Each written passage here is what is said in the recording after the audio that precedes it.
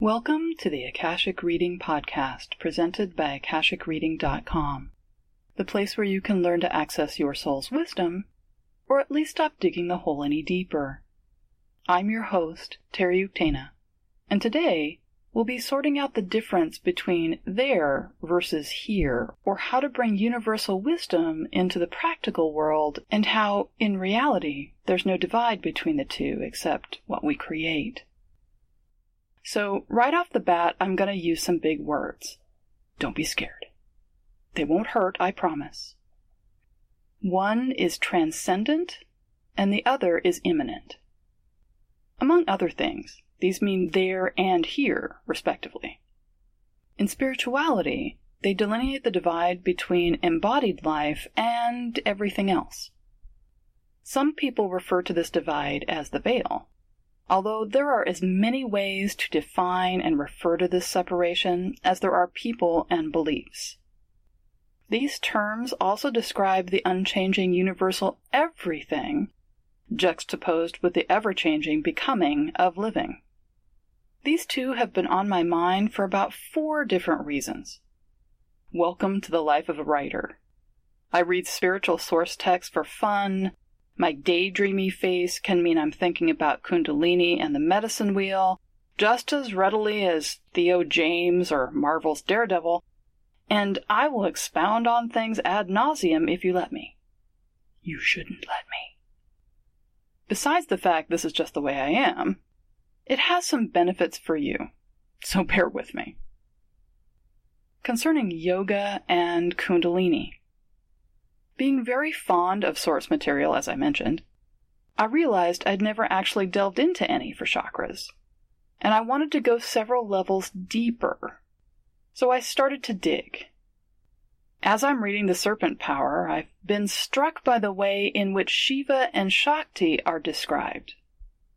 First, Shiva is seen as transcendent.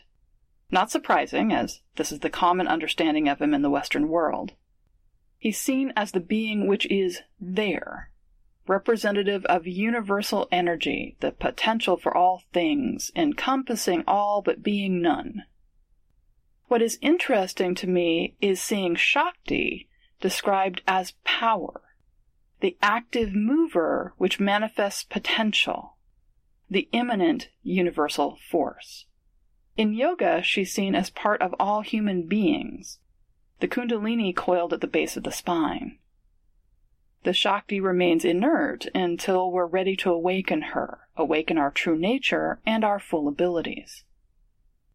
What is striking about this is that in yoga, the purpose for connecting with Shakti or raising Kundalini is not about moving outside of ourselves, is not seen as less than universal energy or something to be shunned, but instead is the meeting place where Shiva and Shakti can achieve union, the potential and the power. Within us, they create the harmony of the spheres, unleashing their potential. Even more, the potential is seen as transcendent, universal, and unchanging, connected with the all that is, but immanent, fully interconnected with the world here, and providing a means for each individual's unique contribution to be made manifest. So the veil, if you wish to think of it in those terms, is a divide which is not meant to stay divisive. Shiva and Shakti are lovers who are constantly striving to be together. This divide is meant to be dissolved through Kundalini practice. So eventually the person is both and, there and here. Okay, so then with Yahweh and Shekinah. Having been immersed in Kabbalah studies and working so intensely with the Tree of Life, has given me a deep appreciation for the beautiful way there and here are woven into Judaism, particularly in the Shabbat. Yahweh is transcendent, the unchanging, omniscient, omnipotent creator of all things. And Kabbalists studied the way in which this creation happened, is happening, in great detail on so many levels. It's a tapestry which has something to pique anyone's interest. Shekinah is the immanent form of God, a part of divinity who exists with the people, supporting them in their becoming and their tribulations, gracing the sacred space and delineating sacred time. She is the Sabbath Queen, invited to the Shabbat celebration in order to create sacred space and time, not just in specified places, but in each week. On the seventh day, each person is allowed to lay down the external world and return to the sacred, to the source, to remember who they are, why they are, and celebrate their connection to the Creator. While Shabbat and the Shekinah are richly complex and meaningful subjects, one aspect of them which always catches me is the fact, instead of being one more way in which to encourage us to reach outwards, they are instead a means for inviting the sacred to come and dwell with us. It is a means of creating an intimate, personal, and grounded in the real-world relationship with the Source.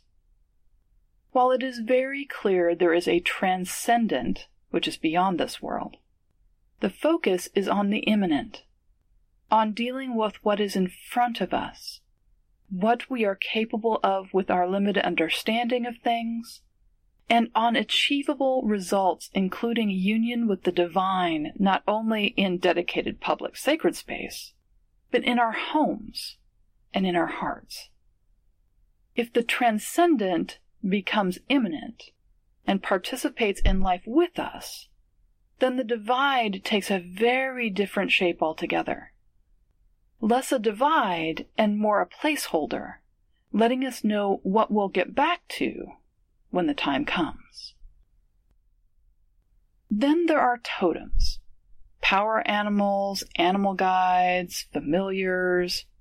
Just FYI, these are all names for different relationships which animals and animal spirits have with us. They are distinct and not just different names for the same thing.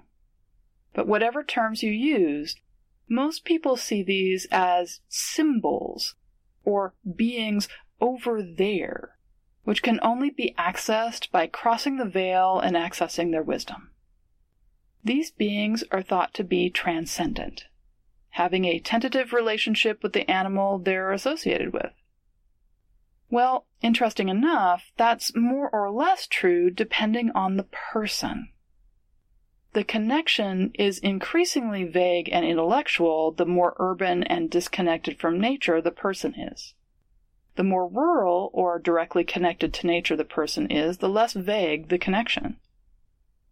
People spend good money to be told what their totem animal is, to meet their power animal, to find a means to work with an animal guide, which will somehow teach them the mysteries of the universe and show them their path. Which is true to a point, as long as the searcher knows or figures out the same lesson Dorothy found at the end of The Wizard of Oz. What you need you'll find in your own backyard. Totems are beings who work with you to figure out who you are here, in this lifetime. And even better, help you figure out how you can follow your path as well as share it with others, thereby contributing to the amazing tapestry of embodied life. It's a win-win. Where people get stuck is in looking over there and thinking, like the Highlander, there can be only one. This seems to be a simplification of Native American spirituality for Western culture. I have yet to find a tribe which has this narrow of a relationship with animal beings. For example, among my people, each person is seen as having 7 totems, one for each type of being or sacred aspect of life, the sacred sphere. Beyond this would be a totem for your clan, a totem which might come when you have needs, such as a protector, prior to, during, or after surgery. Maybe a totem that works with a person when they are a child, but then a new one which comes when they're an adult, and another which might come to help them with their marriage. Many of my students have totems which are particular to working with the class material, because on top of the learning they will do, they're also embarking on a transformational process, and the totem is there to support and guide them through it. All of which is a bit transcendent, in that it's mostly internal to the person, occurring in dreams, in meditations, in emotions, and urges to collect things, and in various other ways which are supportive of spiritual practice. However, what is often missed in all this is totems are both transcendent and immanent. Animals are real. Wolves exist, giraffes are touchable, large cats wander all over the west coast of the US and Canada, and snakes are everywhere but Ireland. Totems, animal guides, and familiars live with us. We don't have to look very far to find them. Many times they're doing everything except naked interpretive dance in order to get our attention. They are bits of divinity existing among us at all times. Interacting with totems in an immanent way brings transcendent wisdom into life. In Native American culture, we spend our lives learning about and from our totems, striving to live up to the amazing blessings they give. For those who aren't living this type of life, I recommend Ted Andrews' book, Animal Speak. It's a great introduction to the complexity of what a totem can be attempting to teach you, and also points people to where they can learn more, such as researching the habitat and habits of the animal, and finding a way to safely experience them. Going beyond that, I recommend animal field guides, because the messages they bring are as much in what they do as what they don't. If you don't know the vocabulary they're using, you're missing half the wisdom and could garble the message. Which brings us to the Akashics. I've talked about this before, but it bears repeating. The Akashics isn't out there or over there or beyond the veil. The Akashics are here, there, and everywhere. Like Obi-Wan says, the Force is everywhere. It's the connection between all living things. As Ervin Laszlo points out, scientists are beginning to discover what has been known spiritually for millennia. Akasha is the Akashics manifesting from transcendent into immanent over and over again. Because the process of accessing the Akashics consciously appears to be an action which takes us from here to there, students tend to think of things they are experiencing as all in their heads or over there, and so having no relevance to life here. However, somewhat like going to temple or ceremony or church once a week, if the only place where you're practicing your spirituality is there, it's not going to have much effect on your life here, or anyone else's for that matter. But the Akashics contains both transcendent and immanent features. Soul books are immanent.